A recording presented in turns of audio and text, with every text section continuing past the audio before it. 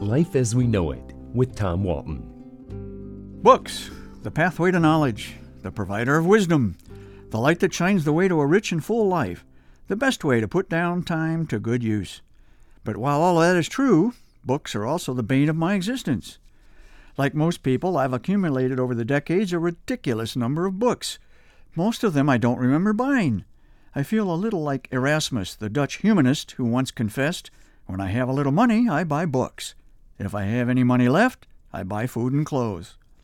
I perused my vast collection of books the other day and wondered what in the world I was thinking when I purchased some of them. Evidently, I, along with the rest of the nation, was fascinated by the O.J. Simpson murder case back in the 1990s.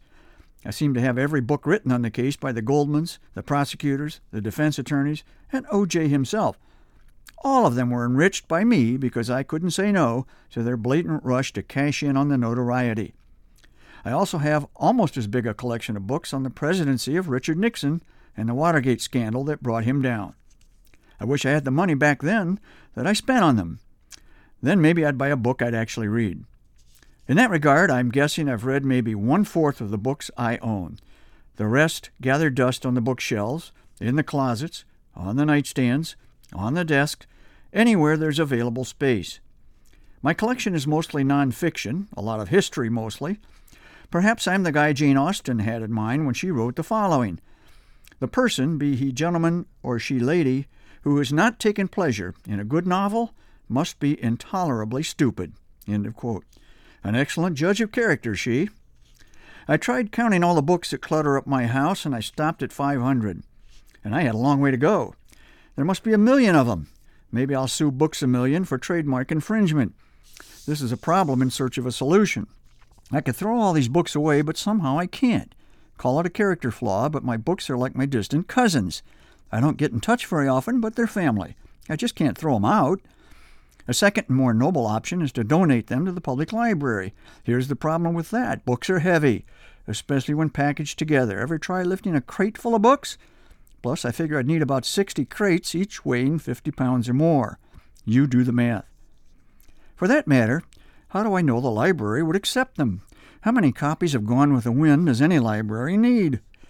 What if the gentle ladies at the front desk take one look at the forklift I rode in on and tell me, in a cordial whisper of course, that I should just take all my books back home? At that point, a visit to the landfill might be inevitable. But if that day comes, some of my books will never see the dump. How could I part with Jamie Farr's Just Far Fun, a book that reflects the man who wrote it, one of the kindest souls I've ever met? Plus, he signed it for me.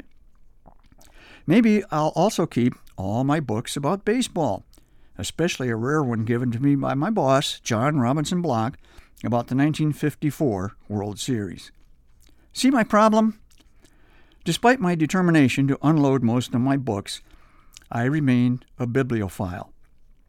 I am comforted by the words of that great philosopher, Groucho Marx, who once said, "Outside of a dog, a book is man's best friend. Inside of a dog, it's too dark to read." Life as We Know It is written and hosted by Tom Walton and is a production of WGTE Public Media. Life as We Know It with Tom Walton can be heard on WGTE FM 91 every Monday afternoon during All Things Considered at 5:44 p.m. Or hear past episodes at WGTE.org/life.